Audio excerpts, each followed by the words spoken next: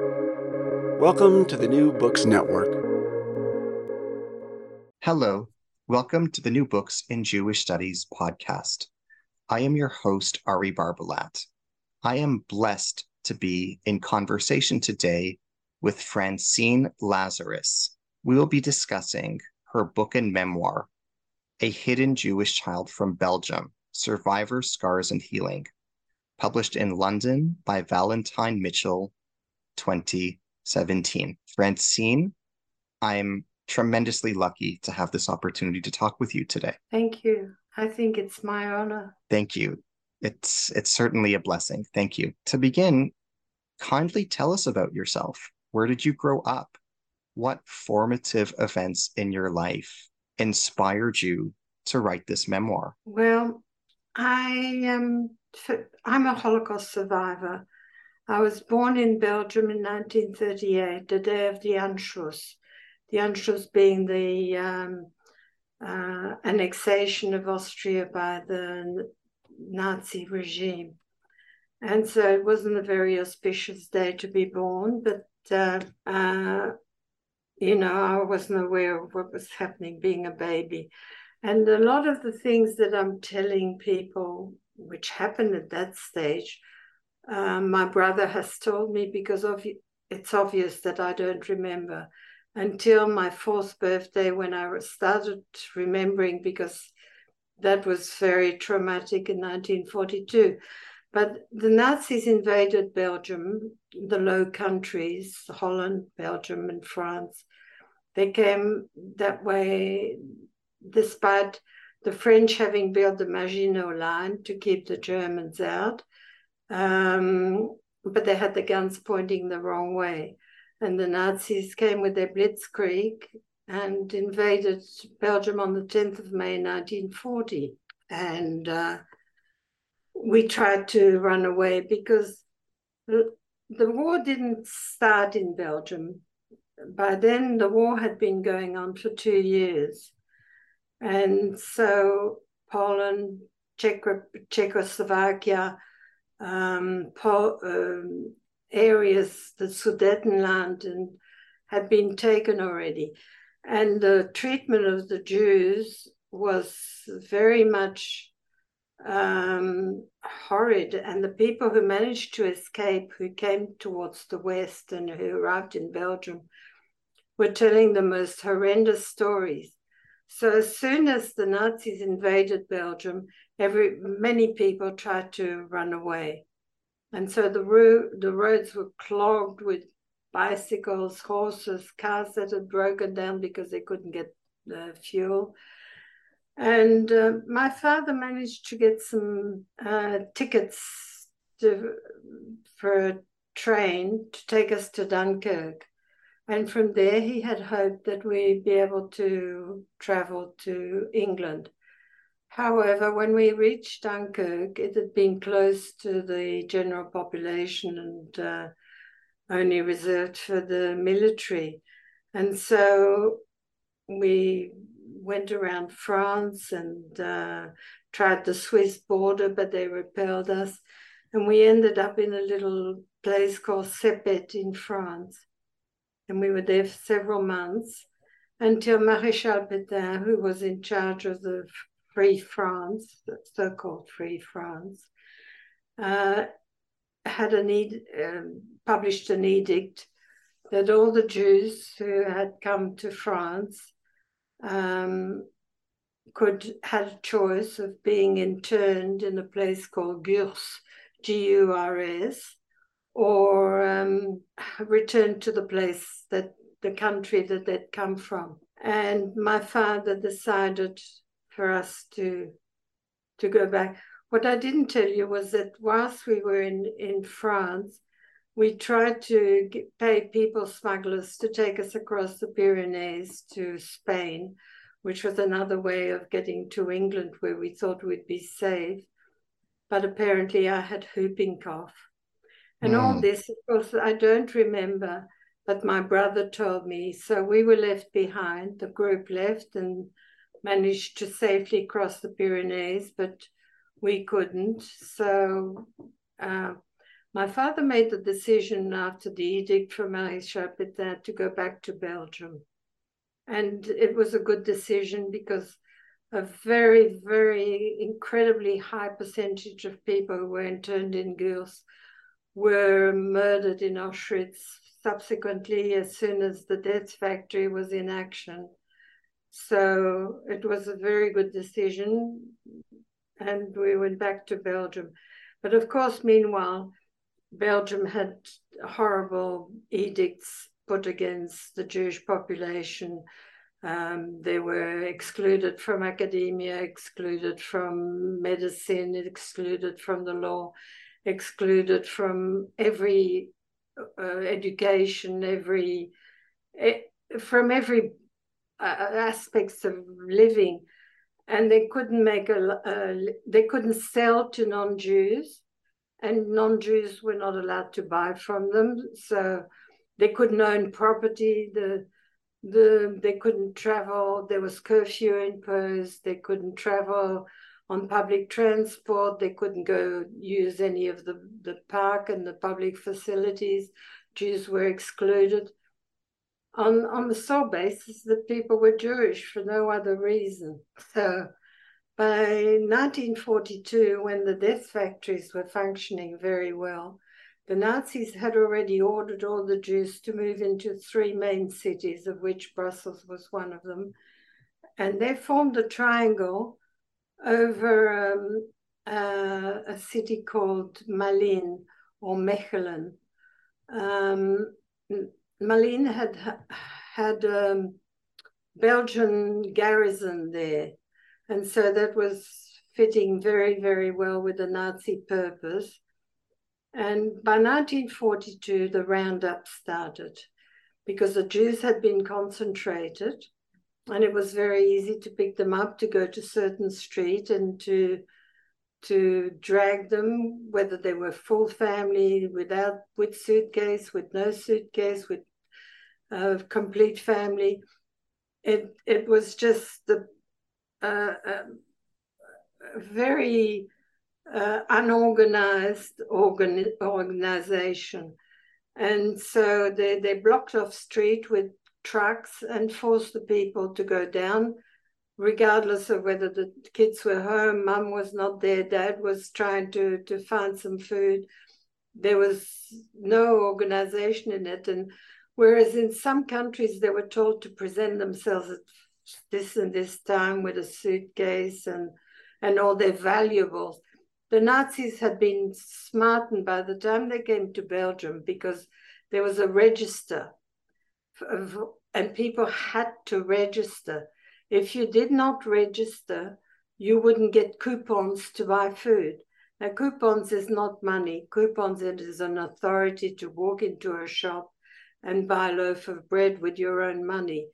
But you had to have both the coupon and the money.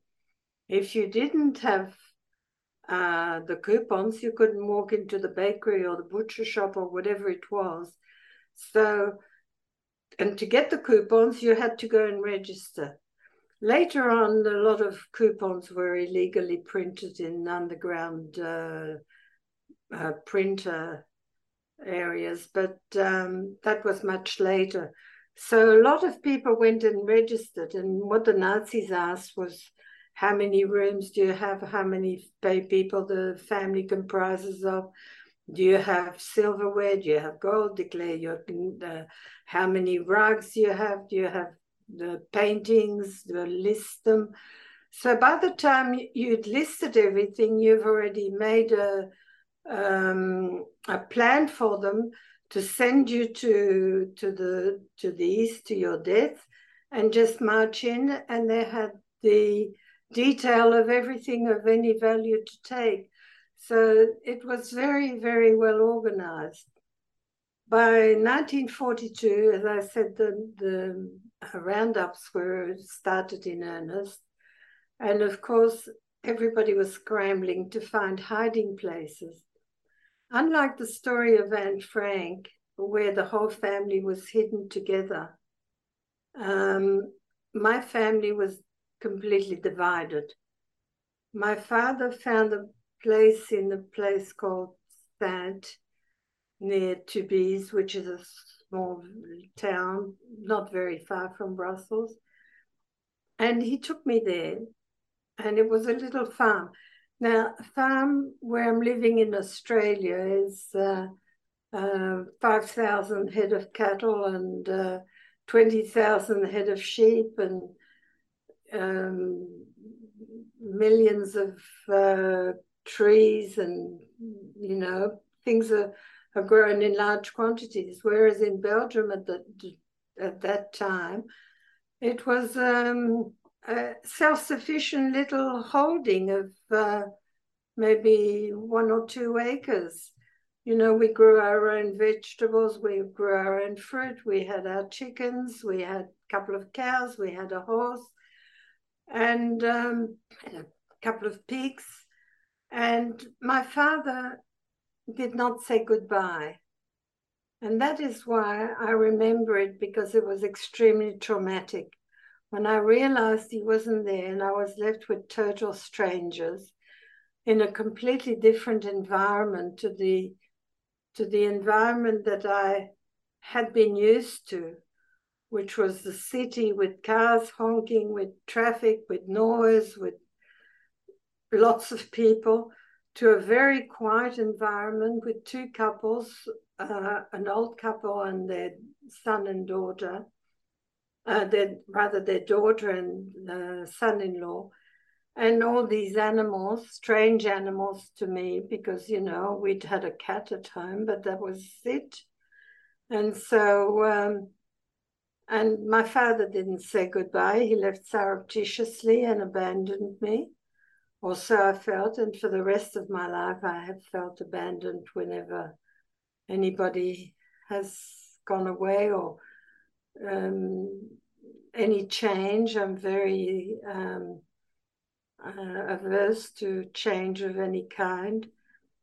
But that's why from that time onwards, I remember, whereas anything that I have told you so far, this information I received from my brother, who's 7 years older than me. My brother was sent to a Jesuit seminary, and where they tried to, of course, convert him. And nobody knew where the parents were. As it turned out, I found out later on that they were living in a place under a grenier, I don't know how to say in English, an attic. And so, I did see my father once more when he came to visit me in the farm, probably. I don't know how he traveled, because he wasn't allowed on public transport. He had to observe the curfew. How he came is all a mystery to me. And he had a Star of David, which would have made him very obvious. I don't know whether he came to pay for my board or why he came, but he came, and again left surreptitiously. At that stage, I'd forgotten my mother. I'd forgotten that I had a mother. I didn't miss my mother. Little children are very forgetful and very adaptable.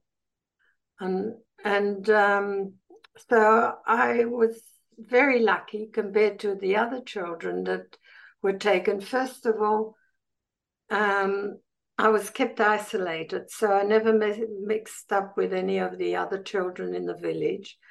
Because the reason that the farmers gave to the neighbors was that, and the neighbors were far away, so nobody was adjacent to us. But the story that went around was that I had TB, tuberculosis. And of course, I came to the country to get better. And that I was a cousin of theirs from the city. And so, of course, tuberculosis being highly contagious, everybody stayed away from me. We did go to church every single day, and you might think that's a little bit excessive. But the reason was not because these people were so highly religious. But when the Nazis marched into a city or town or village or country, first one of the first edicts was to confiscate all the radios. And at those stages, there were no television. There were only radios. And confiscating the radios stopped anybody from getting information from Radio London, which was vital to the resistance people. But a few radios had been hidden and kept and managed to, and so all the information was passed on through the church. And so everybody went to confession at a regular date, and in the confessional, instead of asking for forgiveness, they got all their orders and information and what to do and where to do it and where they could find the ammunition to do it. Whilst I stayed away, far away from the other children. And so it was a good time and a bad time. Good in the fact that I had food and I had fresh air, and unlike some kids who were starving. On the other hand, I was extremely lonely, and I was missing my family. I was missing a hug, a cuddle, a kiss. So I didn't realize it at the time, but I became absolutely intractable and nasty and a horrible child. But the only way I could get attention was being naughty and being told off. So I was striving for attention. Anyway, after I worked out how long I'd been in Sand from this following incident. One day, our farm was isolated, so there was no traffic as a rule. One day, 2 trucks lumbered up the hill and stopped in front of our farm. And out came men in uniform, men without uniform, dogs, a lot of noise, screaming.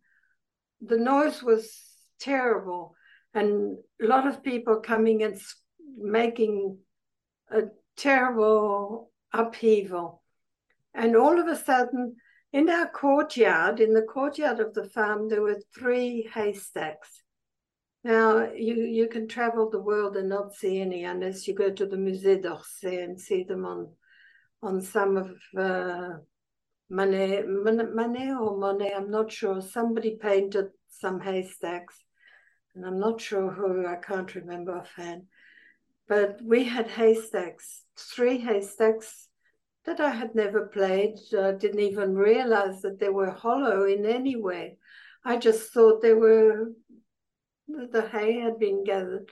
These days, they don't have haystacks because the hay is baled to keep for animals. But in those days, they were still building haystacks.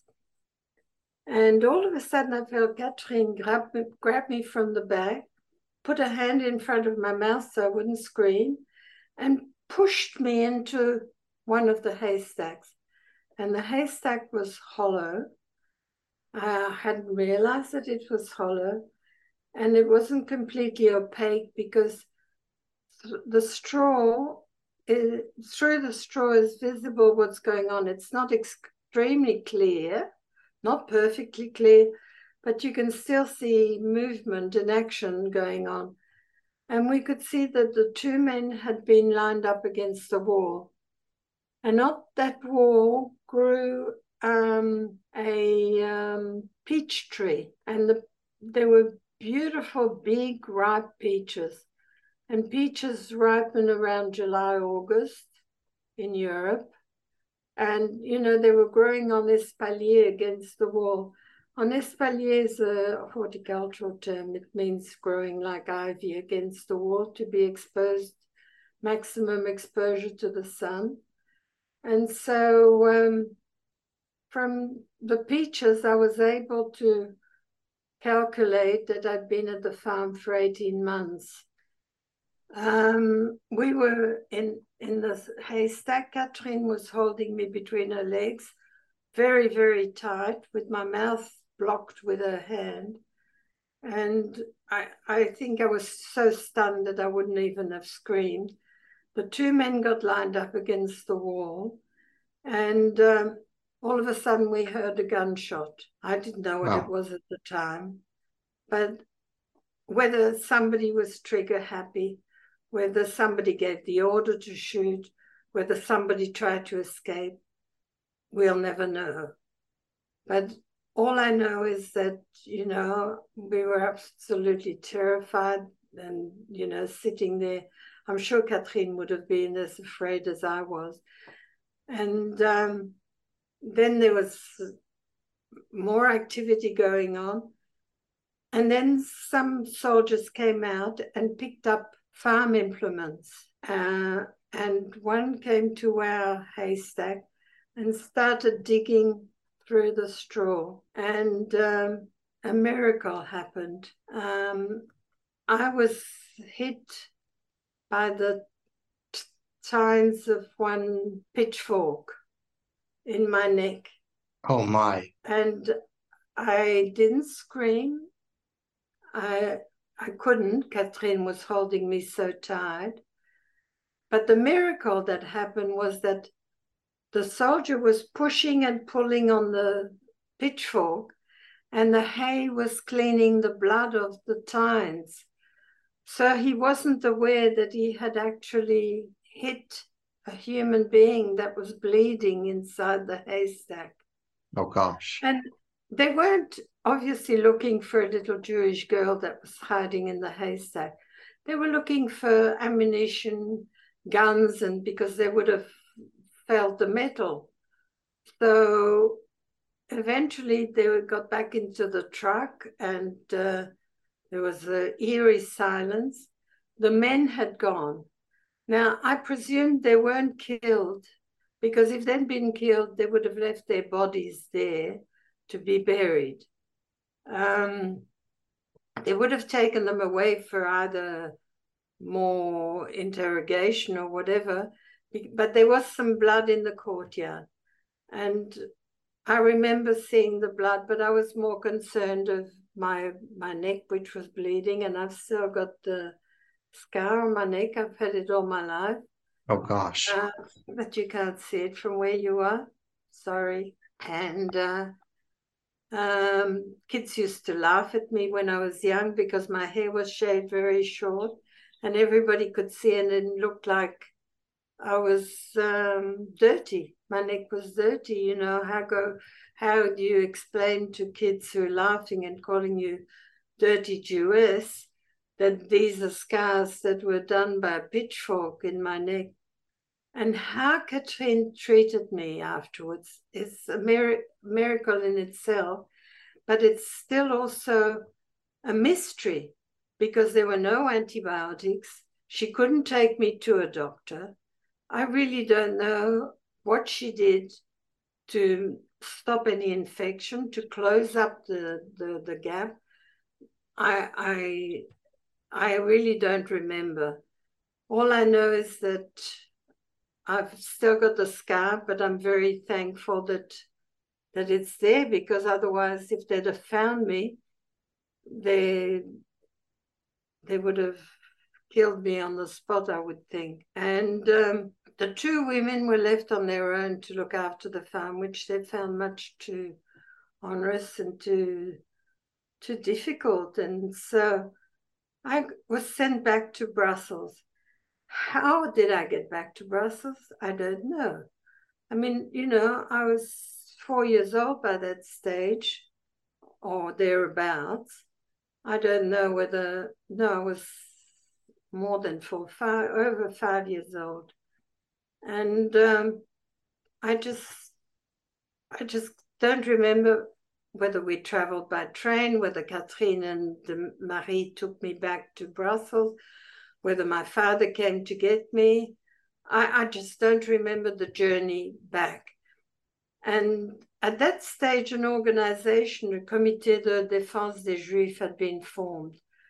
And they were looking after orphan children or Jewish children, you know, trying to protect them and putting them in safe houses. And the safe houses were not really always safe because the neighbor would denounce a lot of people. So they used to rotate the children from safe house to safe house.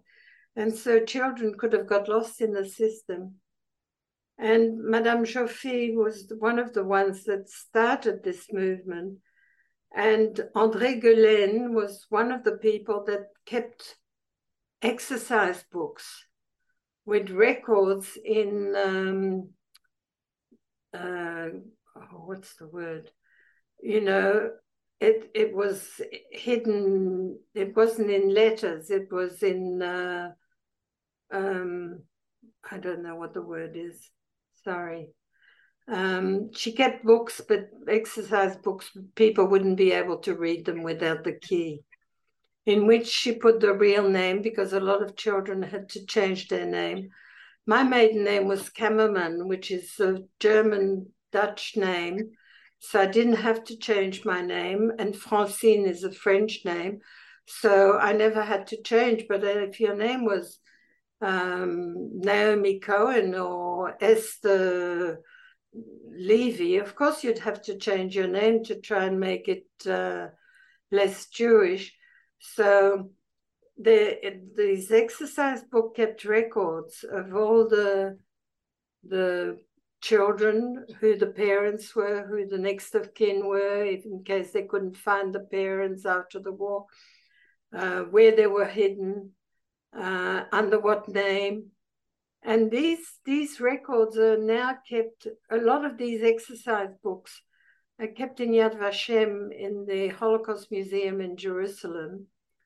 And I found my name in one of them, which was absolutely heartbreaking because I had been identified in a book that's kept in Yad Vashem. And it was very, very touching to see it there. Anyway, André Guelen risked her life right through. And when they had the conference for the first Holocaust children survivors in Belgium, many years ago, I don't remember in what year, André Guelen was there, and people would rush to go and thank her, and you know, because she was instrumental in saving so many hundreds and hundreds and hundreds of children. And she passed away a few years ago. She was over 100 years old. But excuse me. So I was placed in the so-called safe houses. At that stage, I didn't possess anything anymore. When I went to the farm in Sand, I had two little dolls. One had no legs and one had no arms. And they were mine. They were my best possession. And I had the clothes that I was in. They fitted me. My shoes fitted me. But as I grew, of course, none of my clothes fitted. And so in the safe houses, the younger children took the clothes of the older ones. The older ones got clothes from adults, and so on. Shoes was a very hard thing to come by because all our feet grew. And in Belgium, of course, they use a lot of clogs as they do in Holland. So clogs was... I remember when I was in the farm, Catherine painted some little flowers and wrote my name on the clogs, my little clogs that I used to leave outside the door when I used to go inside. So I did have clogs, but when I was in the safe house, it was a completely different story. First of all, our clothes were riddled with lice. And when somebody came to get you to change you from one safe house to another safe house, you didn't ask questions, you didn't see who they were, who they weren't. They were usually female, young female. And you walked out with them. You grabbed the first coat that you could see, which meant that nothing that you had was yours. Nothing was yours, your possession, your toy, your clothes, your nothing. It was all from somebody else. Also, in the safe houses, cleanliness was not a priority. First of all, if they'd started washing children's clothes and hang them outside, of course the neighbors would have noticed and denounced them. For a loaf of bread, people would denounce anybody. So we didn't get our clothes washed. We didn't have ourselves to wash. I remember very well being taught to dip my finger in water and then dip it in the sand and then rub my teeth, because it would act as an abrasive and clean the growth on the teeth.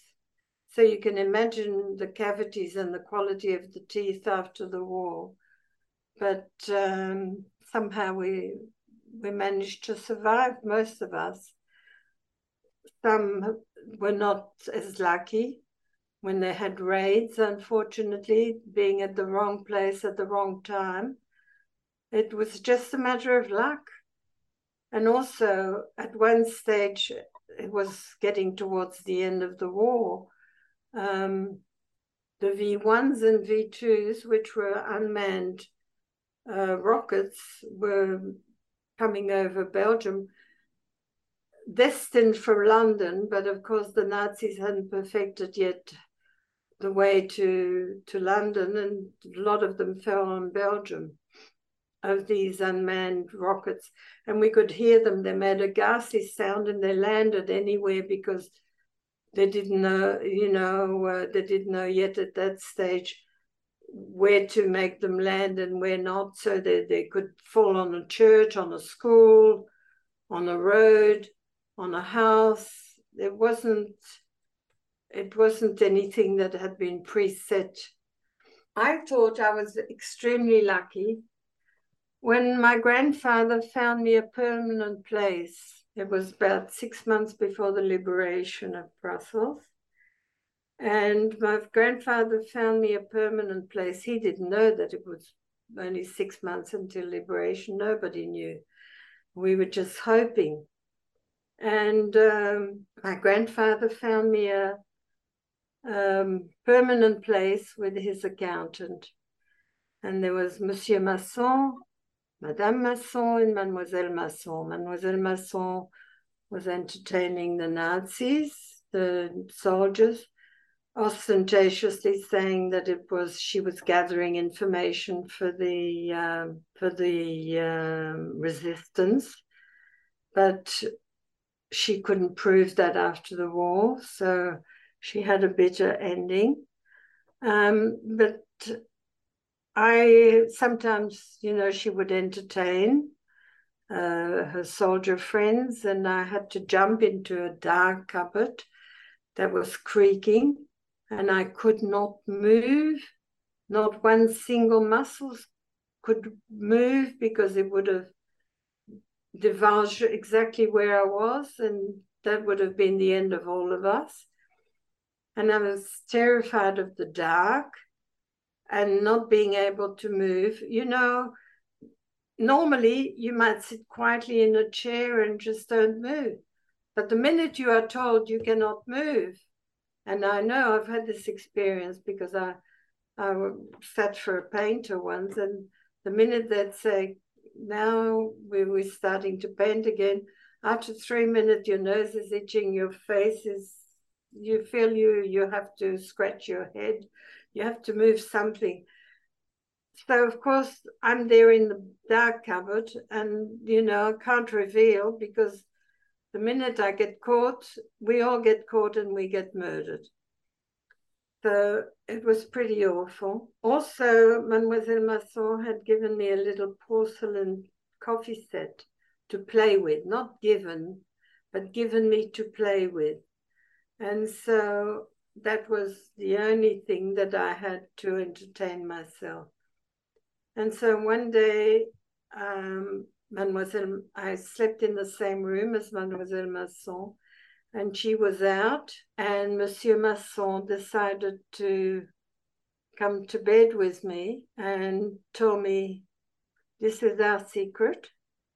You don't talk to anybody about this. If you tell anybody about this incident, I will march you across the road to the Gestapo, and you'll be tortured and then murdered, and you'll be dead. Wow.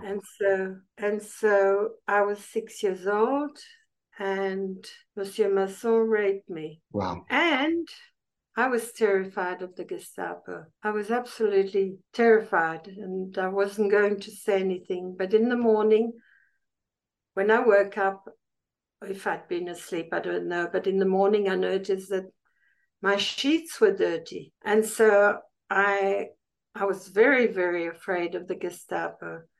But I was more afraid of Madame Masson because she was very stern and reluctantly had let me come in to her place, to her home.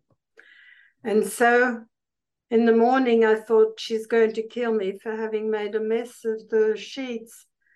So being very innocent, I didn't realize what had happened to me.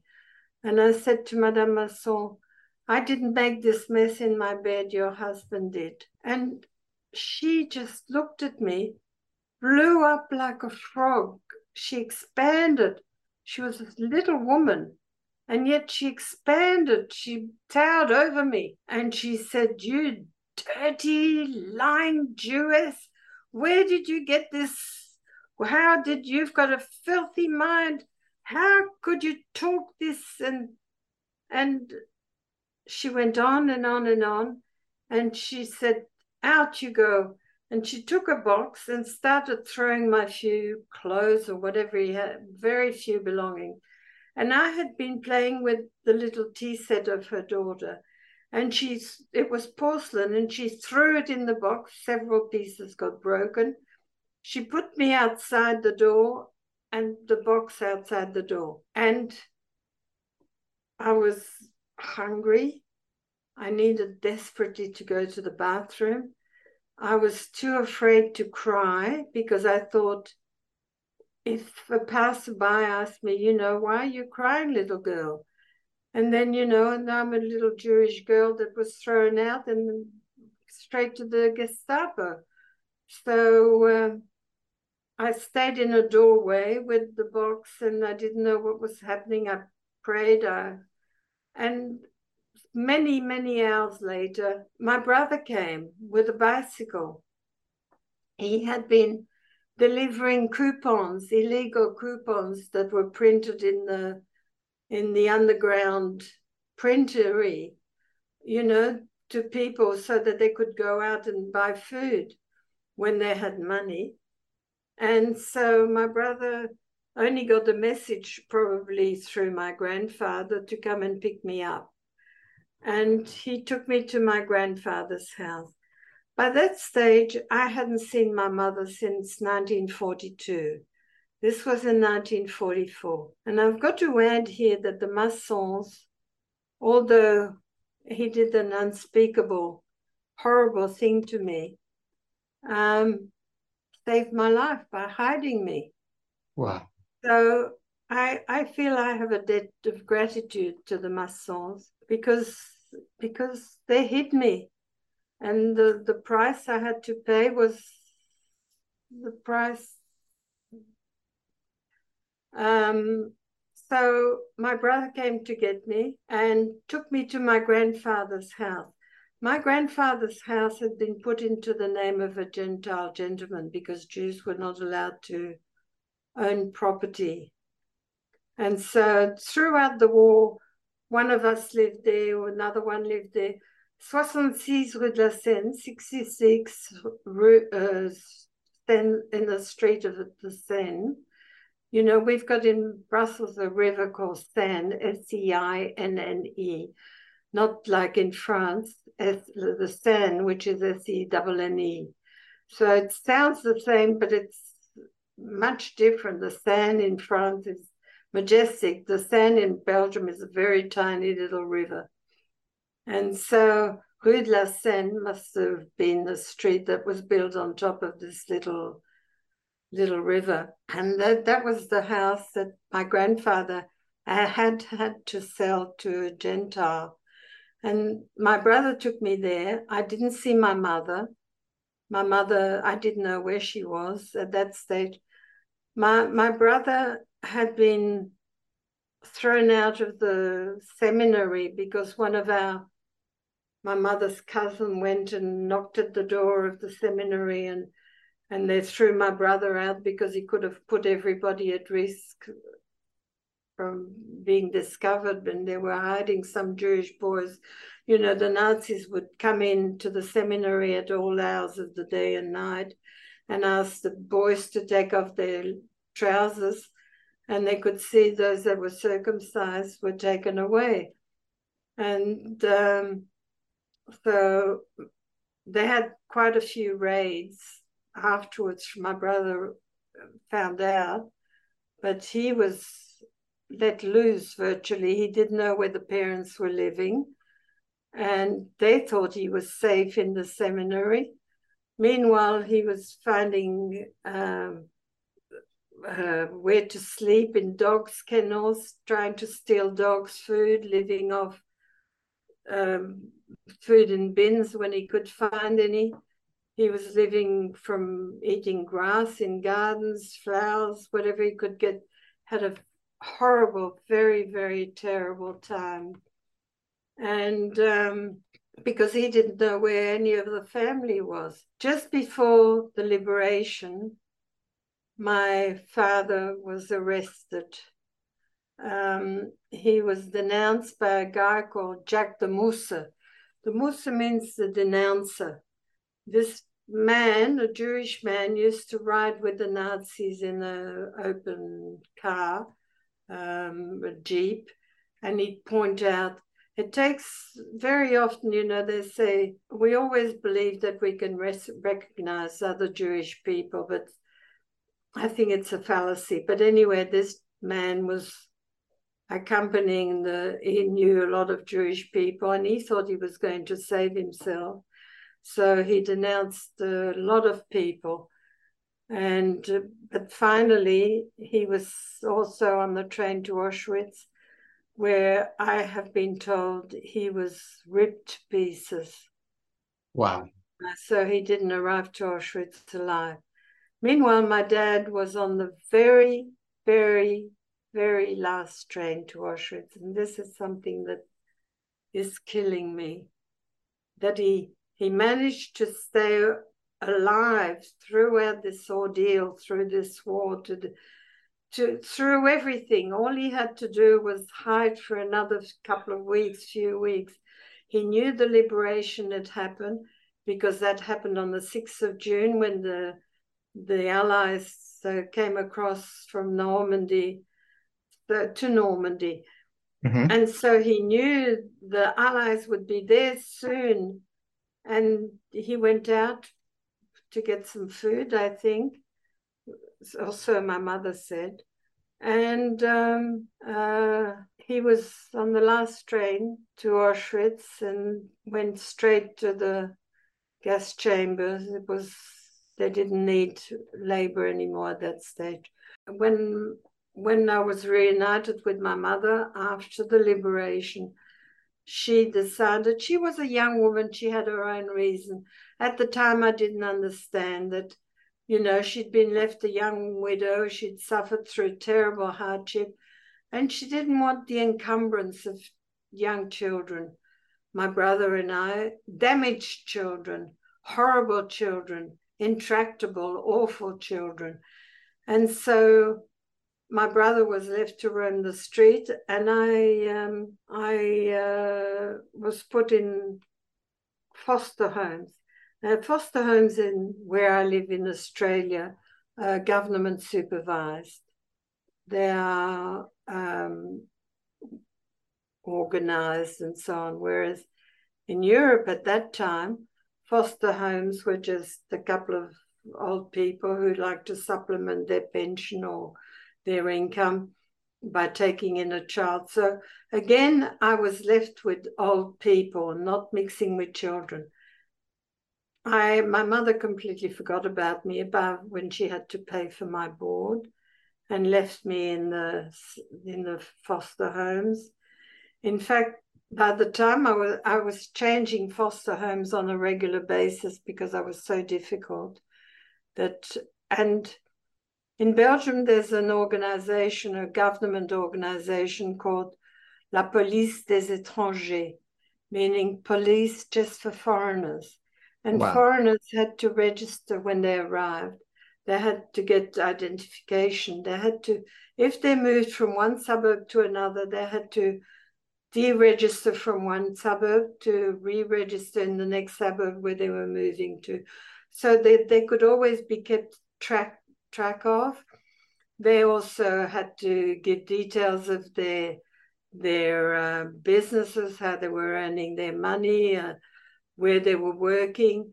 All their information was kept in these documents. For me, it was a treasure trove when I was writing my book, because there I got my dossier, and it showed that I was accepted into hospital as an indigent because of, obviously they had no money for me, when I had peritonitis. And there are all the details, which house I came from and which house I went to after the operation. There are all these weird and wonderful details, all the homes that I lived at. So I didn't live with my mother. And my mother, when I was 11, my mother remarried and subsequently had a child. And when she had the child, she made me come back to live with them to take care of the child. I was 11 years old, and so became the slave to my family, plus that little girl that I virtually brought up on my own. My mother and stepfather used to go to Madeira for the holidays and leave me in charge for over a month with a little baby. My brother had been disposed of. By the time my brother, in 1952, came to Australia, he was sent with hardly a few dollars in his pocket. And before that, he had done military service. So I hardly know my brother because I've hardly lived under the same roof as him. So, but that's a different story. And so I only went to live with my mother when I was 11 years old, and didn't have, apart from the master-servant relationship, we didn't have any other proper relationship. Before that, every time I got thrown out by the foster carers who were looking after me, I used to spend time with my grandparents. Until my mother could find another place where I could stay, I'd move back to my grandparents, I'd move. So I must have gone to many, many schools. But at the beginning, when I was 8 years old, one of the foster carers said to my mother, "Shouldn't this child go to school?" So I started school when I was 8. And of course, the kids were laughing at me because I didn't have nice clothes. I didn't have parents who came and dropped me off and picked me up and looked after me. And I was Jewish, one of 2 Jewish girls in the whole school. Oh, my. Yes, and of course, we'd spend times at playtime being surrounded by the kids jumping around saying, "You killed Christ, you killed Christ." Well, of course, I'd say, "No, I don't know Christ. And, I didn't kill him." And it was pretty awful. And also I couldn't read or write. So they put me in baby classes, in the kindergarten classes. Whereas at 8, I should have been in 3rd year. Wow. So I spent 4 years of schooling, and at 12, my mother allowed me to take a typing shorthand course for 6 months at a place called École Funk. I don't think it exists anymore. And I learned typing and shorthand, which I forgot almost immediately. And became a typist in a typing pool. So as well as doing all the work at home, I was earning money, giving my pay packet to my mother, and I didn't revolt. People are asking me very often, why didn't you do something about it? Because I didn't know any better, because I really didn't know any better. And so when I turned 20 and my grandmother was left a widow, my grandmother, maternal grandmother, grandfather survived the war. All my father's family, apart from a brother, were also murdered. So I lost an enormous amount. My brother once sat down and calculated there would have been 74 people that we know of that we can identify by name. And how about all the children and cousins and second cousins? Impossible to tally them. People that were murdered during the war. We would have had a beautiful large family all over the world. But my grandfather died. My grandmother wanted to go to Australia to see her family, who had migrated to Australia before the war. And so who else to send to Australia to look after the grandma but me? So my mother bought a one-way ticket, put me on the plane, on the boat rather, from Southampton to Australia. And I was so ignorant, so stupid, so idiotic, so dumb. It never occurred to me to walk into a library, get a book about Australia, find out something about the country I was going to. Find out Sydney, what is it? Is it a town? Is it the desert? Is it waterlogged? Is it on the mountain? I knew nothing. I was too ignorant. The mind boggles at the ignorance, the depth of ignorance, that it never occurred to me to go and find out. You're going the other side of the world. You're leaving everything that you have ever known. And, with no return ticket and a foreign language, I didn't speak English. So, of course, arriving in Australia on the morning of the day we arrived in Sydney, the captain said the day before, he said, tomorrow morning at 5 o'clock, we go through the heads and you can come on deck and you'll see the heads. And of course, the whole ship was on deck at 5 o'clock in the morning. And we saw this magnificent place. It was so beautiful. There were no high rises. There were beautiful little houses. There were boats on the harbor. And it was just like we've landed in paradise. This is the most beautiful place in the world. And you know something, this happened over 60 years ago, and I still think the same. I'm grateful, and I'm so grateful that I landed in Australia. So very grateful that I was able to spend all these years here, raise a family. What does your book teach us about intergenerational trauma and vicarious trauma? Well, intergenerational is completely non-subjective. It just gets passed, and we don't realize it. And the trauma that my mother suffered was revisited upon me, and I'm sure I revisited it upon my children and my grandchildren. So I don't know whether the book does concentrate on the passing of the trauma from one generation to another. And I mainly wrote my book with, my main objective was that children went to their deaths without a voice. And all of them said, many of them said, people as they were taken away were saying, tell the world about this injustice. You must tell the world. Now, after the war, the first thing we were told was, you don't speak about it. So we were embarrassed. something had happened to us, but we were embarrassed that it had happened to us. And so none of us spoke. You know, all the Jewish kids and people that I mixed with in Belgium, not many, but there were a few, we never ever talked about the war, never mentioned anything.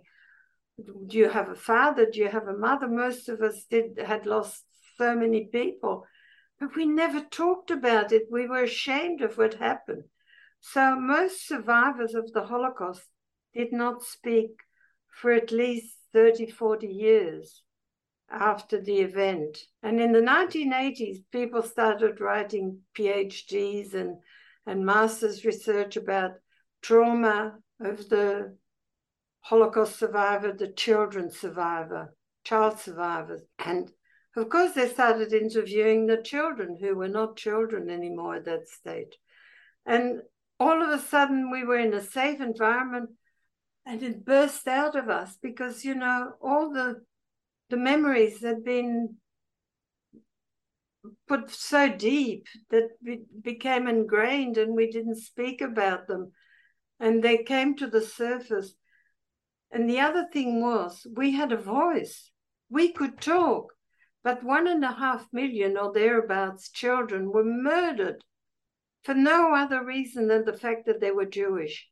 And they went to their death without being able to have a voice, without saying anything. Their voices were extinguished. So that was the purpose of writing my book, to give voice, not speaking on their behalf, because that would be very presumptuous, but to give them a voice so that people know the trauma that we have all endured. How did the death of your father impact you? How did you cope and respond during your upbringing? Well, I never believed that he had been murdered, actually. I never had a death certificate. The death certificate or the replacement certificate said that he was taken and died, perhaps presumed dead, présumé mort.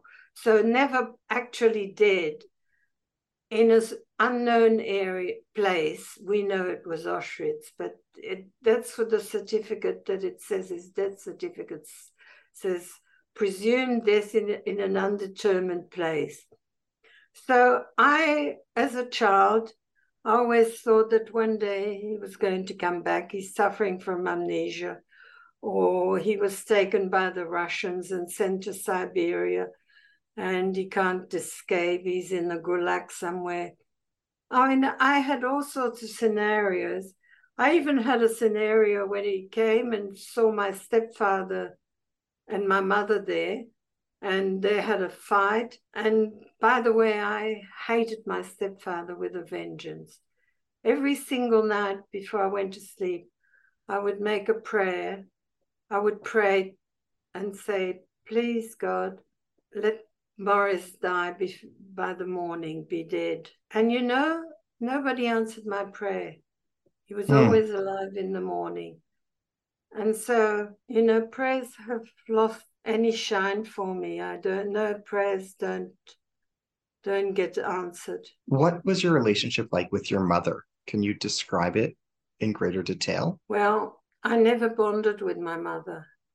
And in all the years, all I wanted her to say was just once only, I love you. And you know, I never, ever heard her say, I love you. I was, even when she had Alzheimer's, when she had dementia at the end of her life, and I would go there and I'd say, who am I? What's my name? Who's that? And she'd say, the nurse. And I'd say, can you say I love you? And she'd smile and she said, no. Even with dementia, she couldn't bring herself to say I love you. So she didn't want me.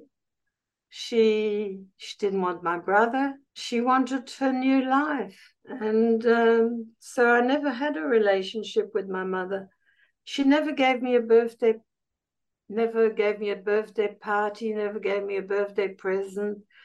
When I was taken to hospital and had my emergency appendix peritonitis operation, she came 3 days later and brought me a book called Little Lord Fauntleroy, which I treasured for years and years and years. It's the only new thing that she ever bought me apart from one dress.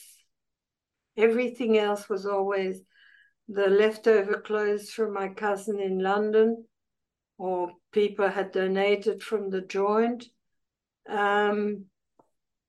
But I got 2 things from my mother, a dress when I was 17, I think, to go to somebody's wedding, a stupid dress that she paid a fortune for, which I wore once because, I wasn't going to a wedding every day. And that one book, Little Lord Fauntleroy. What was it like for you being left-handed? How was it perceived by your family, friends, peers, and teachers? In your perspectives, how have attitudes toward left-handedness changed and evolved in society in your lifetime? What is your perspective on attitudes toward left-handedness today? Today, it's amazing. I have a carer who's left-handed, and she comes and brings her own can opener because she can't use the right-hand one. But there's all these tools and implements now available. But when I was a child, Belgium was, I conservatively say, 95% Catholic. And, when you got lost, you went to ask a priest for help. And the nuns and the priests were just the highest people of society as far as children were concerned. The safe people to go to in an emergency if you needed help. And so Belgium was a very observant Catholic country. It's no longer so, but it was in the late 1940s and 50s. And so the nuns at school were mostly, a lot of the teachers were nuns, although it wasn't, even state schools had nuns, because, I don't know, the people of teaching age might have been killed during the war or gone into other profession. I'm not sure why we had nuns in the public school, because I was in the public sector. But in Latin, which is how the Catholic service were conducted in those days. Now it's been finished, but in those days, all the religious service were carried out in Latin. And left is sinistra. And of course, from sinister comes sinister. And so people who had left hands or left tendency were bad. They were sinister. You must beat that out of them. So I had, as soon as I arrived at school and I started picking up a pencil with my left hand, I used to get beaten. My fingers were always black and blue with bruises because they were beaten. And then they discovered that they could tie my hand behind my back. And this was done every single day when I arrived in school. You can imagine what that did to my shoulder and what it did to my muscles of that hand that were paralyzed virtually the whole day. I couldn't use them. And of course, writing with my right hand became torture. So I had a pretty awful handwriting. I wasn't able to write with my left hand and hardly able to write with my right hand. I don't know, still to this day, I don't know the difference between my right and my left. And so I usually go that way or that way. But if you ask me that way, is it left or right? I can't tell you. I just know that you've got to turn the card that way. That's about it. I just cannot understand the feeling of right and left. And I have now Parkinson's and I see a neurologist, and I was idly asking a question to him about this forcefully having to use the right hand rather than the left hand. And he said that causes a lot of damage to the brain because the left brain controls the right side and vice versa. So, they created all this damage for me. Today, left is accepted everywhere. Everybody can please themselves, use right hand or use left hand. You can get any implement for the left-handers. And it's lucky I just was born 20, 30 years too early. What information does your book convey about the Gurs camp? You alluded to it at the beginning of our dialogue. Can you contextualize it for our listeners who might not be familiar? How is it presented in your book? Well, Gurs was in an internment camp, and people believed that it was only a temporary thing, but eventually, and for the conditions I have since read, I didn't know it. Most people didn't know at the time, but the conditions were horrendous. They had no sanitary facility, no food, no water, no protection from the weather, and a high percentage, most people in Gurs were sent to Auschwitz, and very few survived. So it was a wrong decision to make that as against going back to where you came from. Can you tell us about Zayda and Buba? What events in history did they live through? How were their psychologies formed as a result of trauma that they lived through? What kinds of parents were they to your mother? What kinds of grandparents were they like to you? Oh dear. I always dreamt of having a nice grandmother, like you see in the pictures with a cat on her lap and knitting and kissing and having cookies. My grandmother was a very bitter, harsh woman, and she divided everybody rather than was kind to anybody. And I'm sure my mother suffered extreme trauma with my grandparents. My grandfather was not like that. He wasn't like Buba.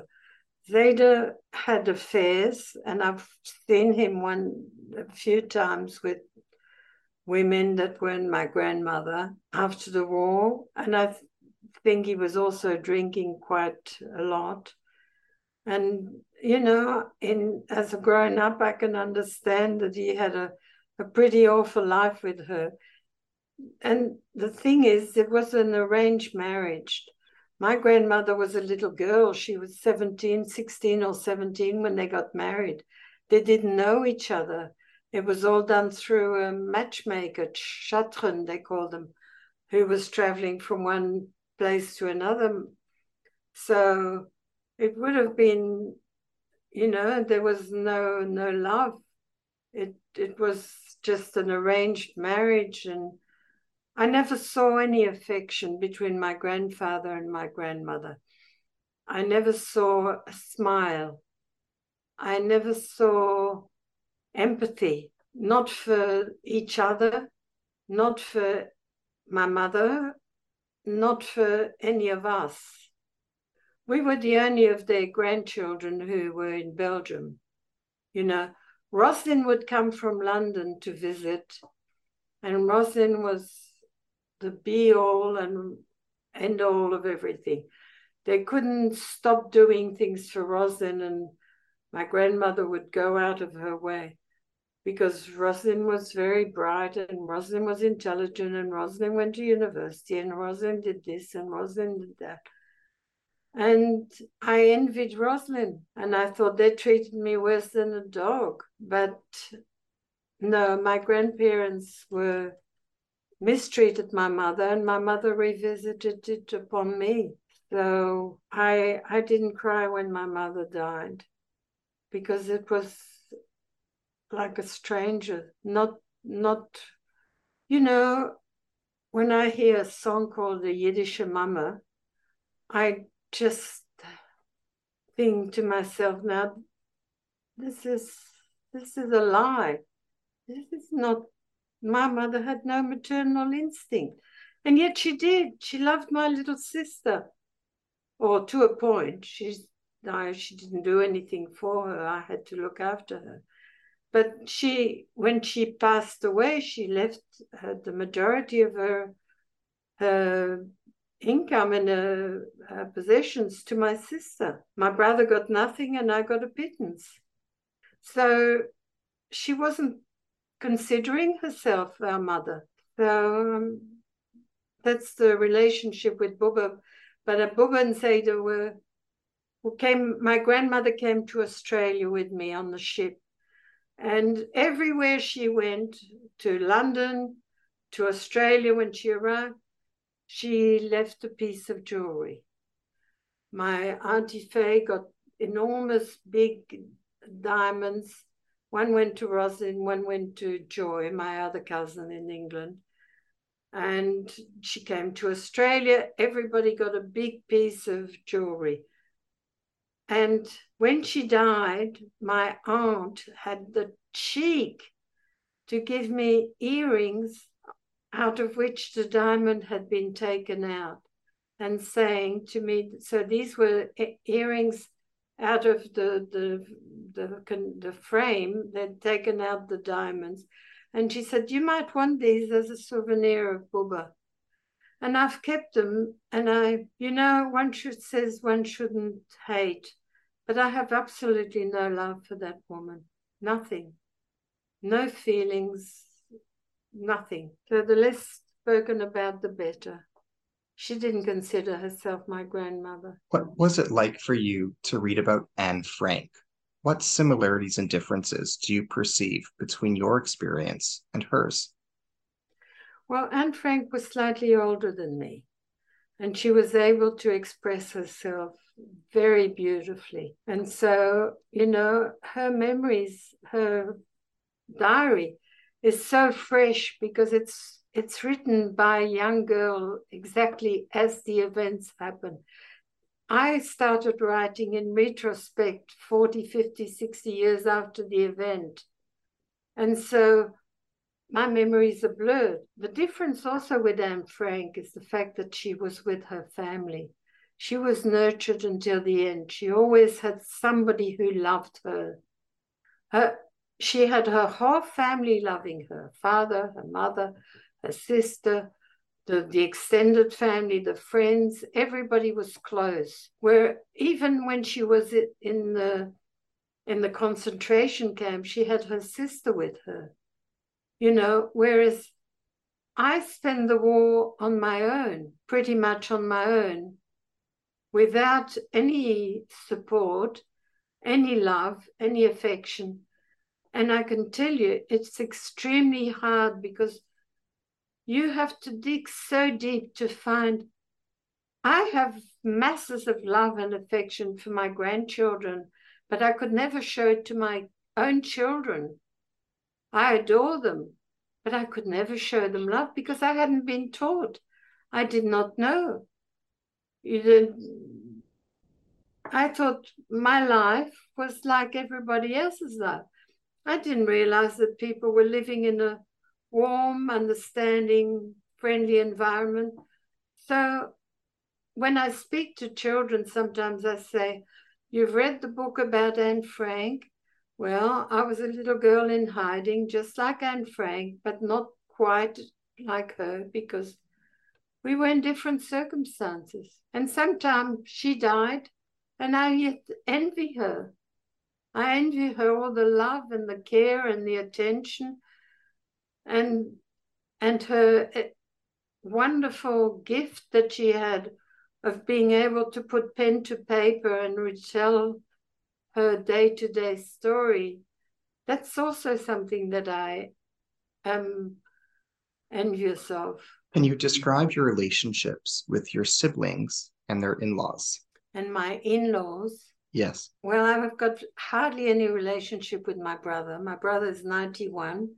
He lives in a town north of Sydney, north of New South Wales called Tamworth, where his son is a medical doctor, rural doctor. And and it's quite far away. It's 5 or 6 hours by car. And I'm planning on going and see him because he's not getting any younger and I'd love to see him. But I did spend some time with him a year ago, I think. And he made me very welcome with his wife, and they couldn't do enough for me. And although I know he is the closest thing to me in the world, he's made of exactly the same DNA and everything that, you know, we're flesh and blood exactly the same. And he should be the closest person in my life. I have no warm feeling. Yes, I have warm feeling. I can't explain it. It's just, we don't understand each other. We have never lived together. We only occasionally once or twice or a few days here or there. So it's like being with a stranger. Whereas my little sister, I brought her up and she considers me more like her mother whenever she needs advice and things. But for some reason or other, we're not on the same plane intellectually. And I can't understand that she hasn't read my book. She reads an enormous amount of books. She's an avid reader, but she has refused to read my book. I am featured in several exhibitions at the Sydney Jewish Museum, and she's never been to see or to listen. And I don't know what she's afraid of, because all this at the museum happened before she was even born. So I think she must be afraid of something, or something that's guilty about. I can't explain it. I don't know what it is. But so that's the relation with my siblings. What was the second half? My in-laws. Yes. My mother-in-law and father-in-law. My father-in-law was a foreboding image. And, you know, he was kind in a certain way, in an abrupt way, and I was frightened of him, very frightened. But I got into the habit as I got married and have children to go and see my mother-in-law every single Sunday afternoon. I would dress up my children and I would go there. And when I went to see my mother, my mother would open the door and say, "Where have you been? Why haven't I seen you for days? You've got time to gallivant and run around with your friends. You've got time to go to the movies. You've got time for everything. You never come to see me." You know, it got to a point when I was dreading for my mother to go to my mother.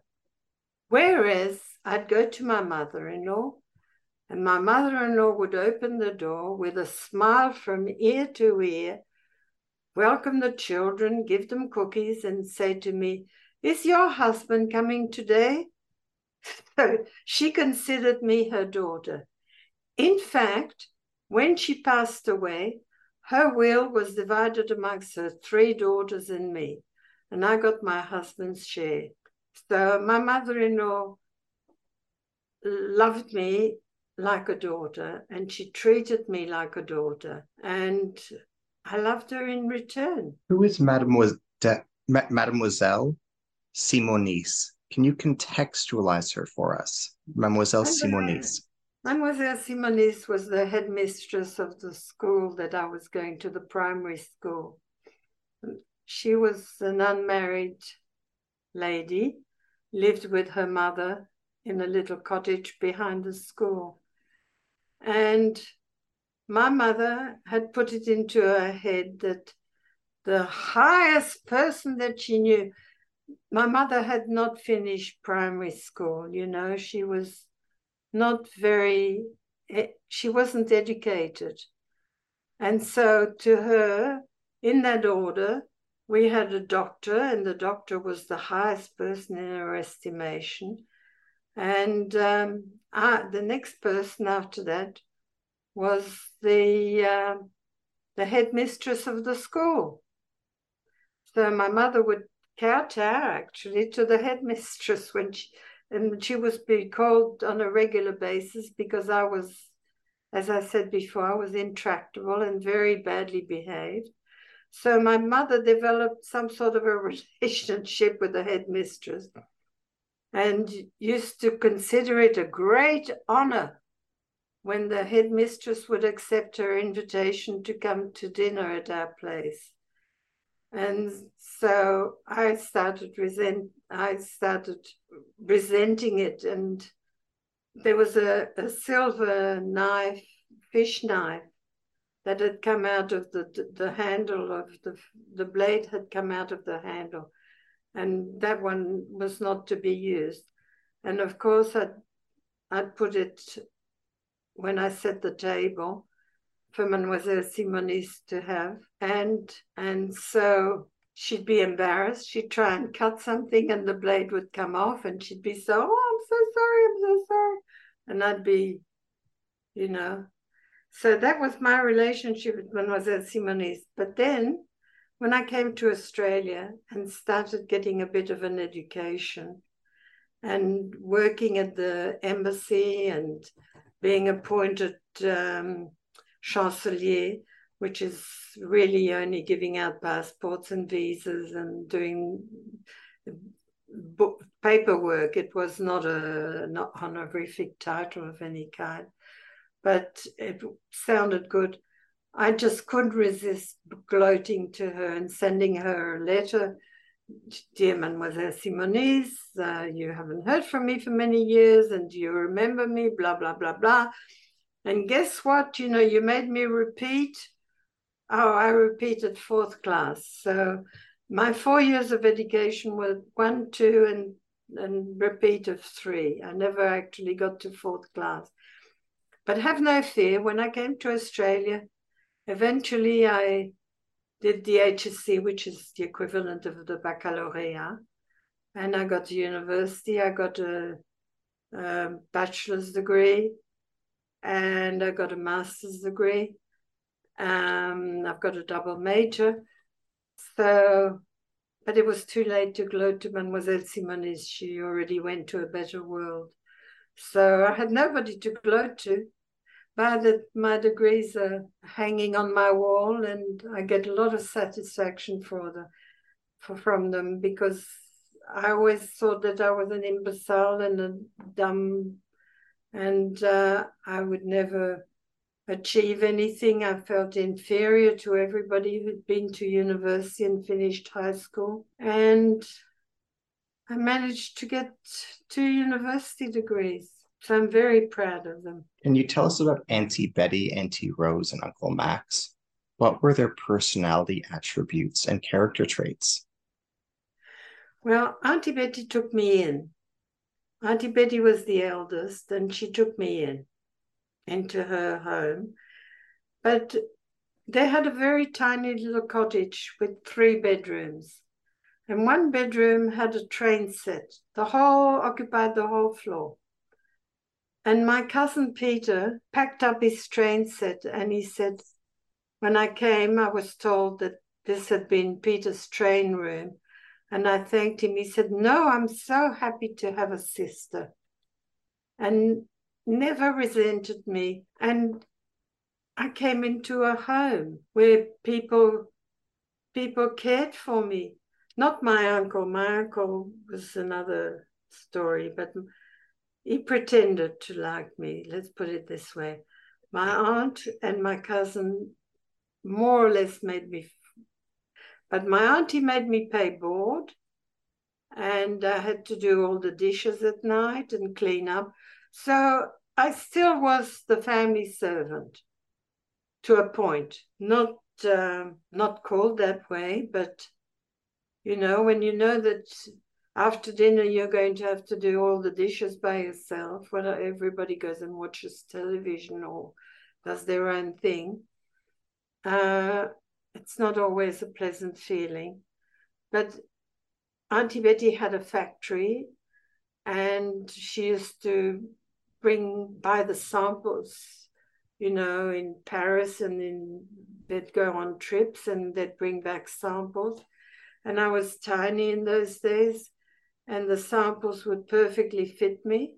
And she sold them to me at the price that she paid. So they were no gift, but at least, I couldn't have afforded to buy them outside. So there are little things like that. And I had a family. I had somebody behind me. I could go somewhere within the community and say, I'm Betty Sweeker's niece. Whereas Auntie Rose never invited me into her home. Auntie Rose was a bit stuck up, and I really don't know what antagonized her, whether she didn't like my mother, whether it was me personally. Whatever it was, she never invited me. I never went into their home. She was married to a lawyer. I don't think he'd quite finished law, but, being a lawyer, she thought that she was part of the high society. And Auntie Rosine and Uncle Max were distant, but they invited me from time to time to their place. And I'm very friendly with their two sons, Gary and Ricky. I see Gary at the cousins talk every 6 months on Zoom. All the cousins get together, my cousins from England, my cousins from Australia. Used to be a cousin in Israel, but she's passed away. So, yes, that's my relationship with the aunts and uncle here. Can you tell us about your uncle, Jacques Cameraman, your father, Israel's brother? What do you remember of him? I never met him. Okay. I never met him. He was paralyzed. I don't know from what. He was in a wheelchair. The photos that I have are all of Uncle Jack's in the wheelchair. But I was friendly with his son, Emile, and Emile was always so welcoming. When I went to France, he couldn't do enough for me. Emile and his wife loved me, and I am still in contact with Emile's daughter in Paris. So, but that's slowly dwindling, the distance is it's a cruel thing. Different lives, we just, get in touch at birthdays and on New Year cards, and that's it. What was it like for you to read and receive Le Petit Prince by Antoine de Saint-Exupéry? You allude to it in the book. Can you share what Le Petit Prince means to you and meant to you? Le Petit Prince, in fact, was a fairy tale, and this was what I was dreaming of, having a fairy tale. But the importance of the book itself, it didn't mean as much to me as the fact that it had been a new book. Nobody had read it before me. It wasn't dog earmarked, nobody had turned the pages. It was new. It was the first new thing I'd held. And it was like, she gave me a gift. She must love me. She must care for me. She went out and bought something new. The fact that it was the Petit Prince, it didn't matter so much as the fact that I've treasured that book for so many years. And then Helen destroyed it. She got hold of it one day and destroyed it, scribbled all over it, tore the pages, and my heart cried so much. It had been spoiled, I couldn't stick it together. I didn't want it anymore because it had been sullied. In your opinion, how can this book genuinely help someone? What can your experience with trauma teach others? How can your story encourage others? Well, I don't like the word resilience. And I find it, exaggerated. I mean, how can a little child of 4 and 5 and 6 have resilience? I just happened to have been extremely lucky. And I was at the right place at the right time, and I survived when millions of others didn't. But the book teaches you about resilience, because resilience came in for me after the war, when I had to fight against the odds. I had to try and rebuild my life. And it was against all the odds. My mother didn't care for me. The person who should have been, my father was gone. My father, whom I kept on thinking any minute is going to walk in the door, he's coming back. He never came back. And it's only quite recently that I gave up the idea that he would ever come back. And my brother and I had a birthday party for my father when he turned 100. You know, we got together and we said Kaddish, which is a prayer for the dead, and then we reminisced, and he told me stories. Do you know, I don't even know what language my father spoke. I asked the stupidest questions to my brother, but I can never fathom how he communicated with my mother, for instance. My mother spoke Yiddish, a smattering of French, and a smattering of Yiddish. So how did they converse? My father spoke Hochdeutsch, German, High German. My father didn't speak Yiddish.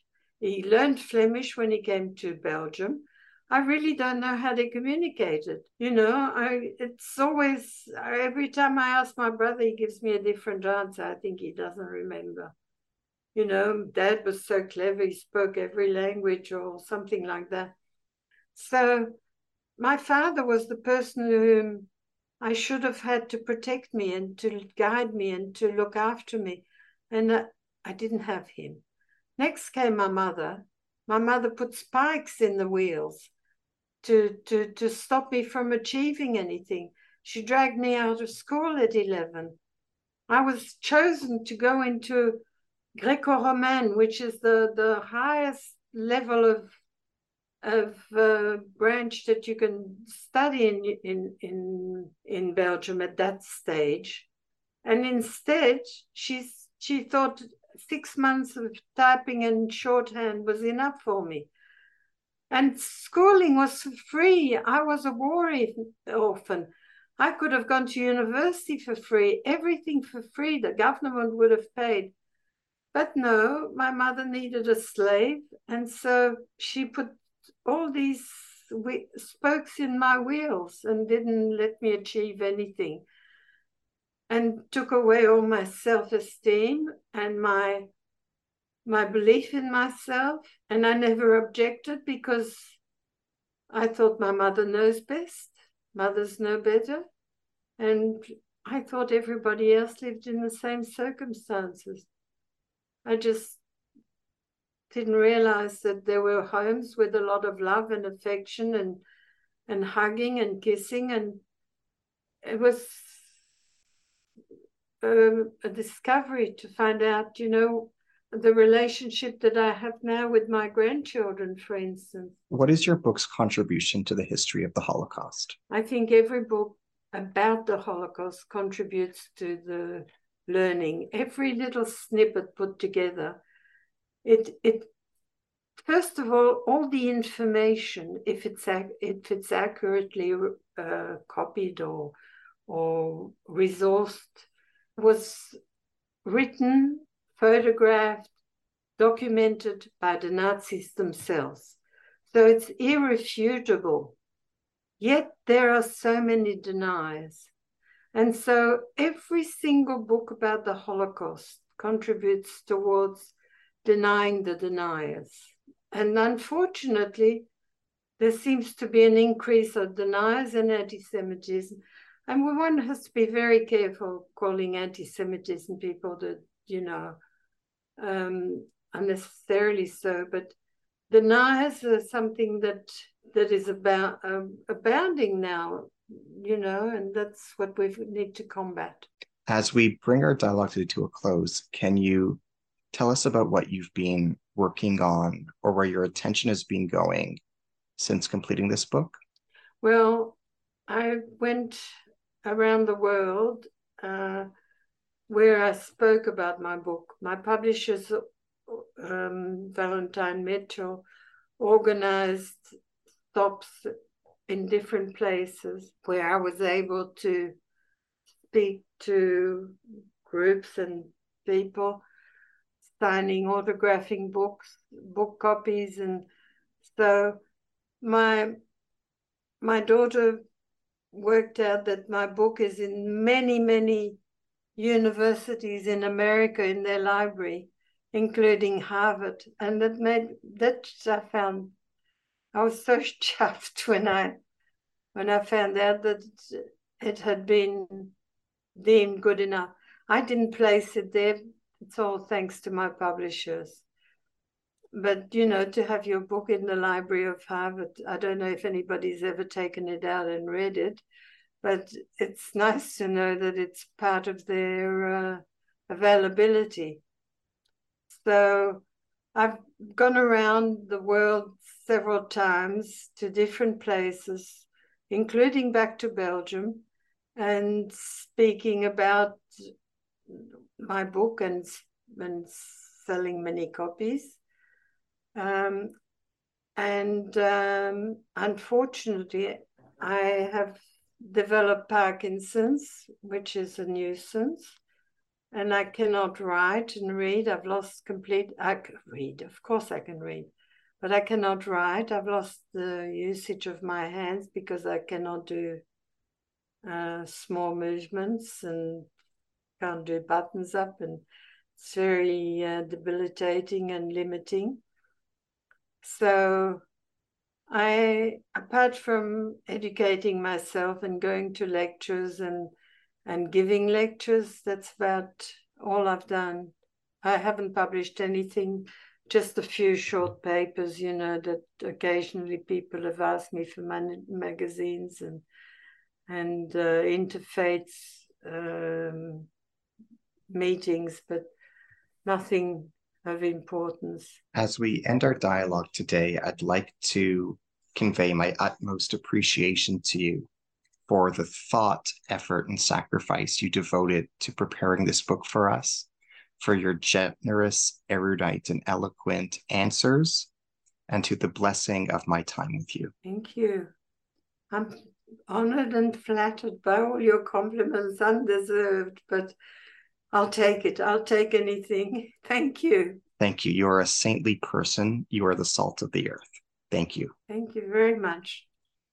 As we close, I'd like to sign off by saying I am Ari Barbalat, your host today on the New Books Network. Today, I've been lucky and blessed to be in dialogue with Francine Lazarus.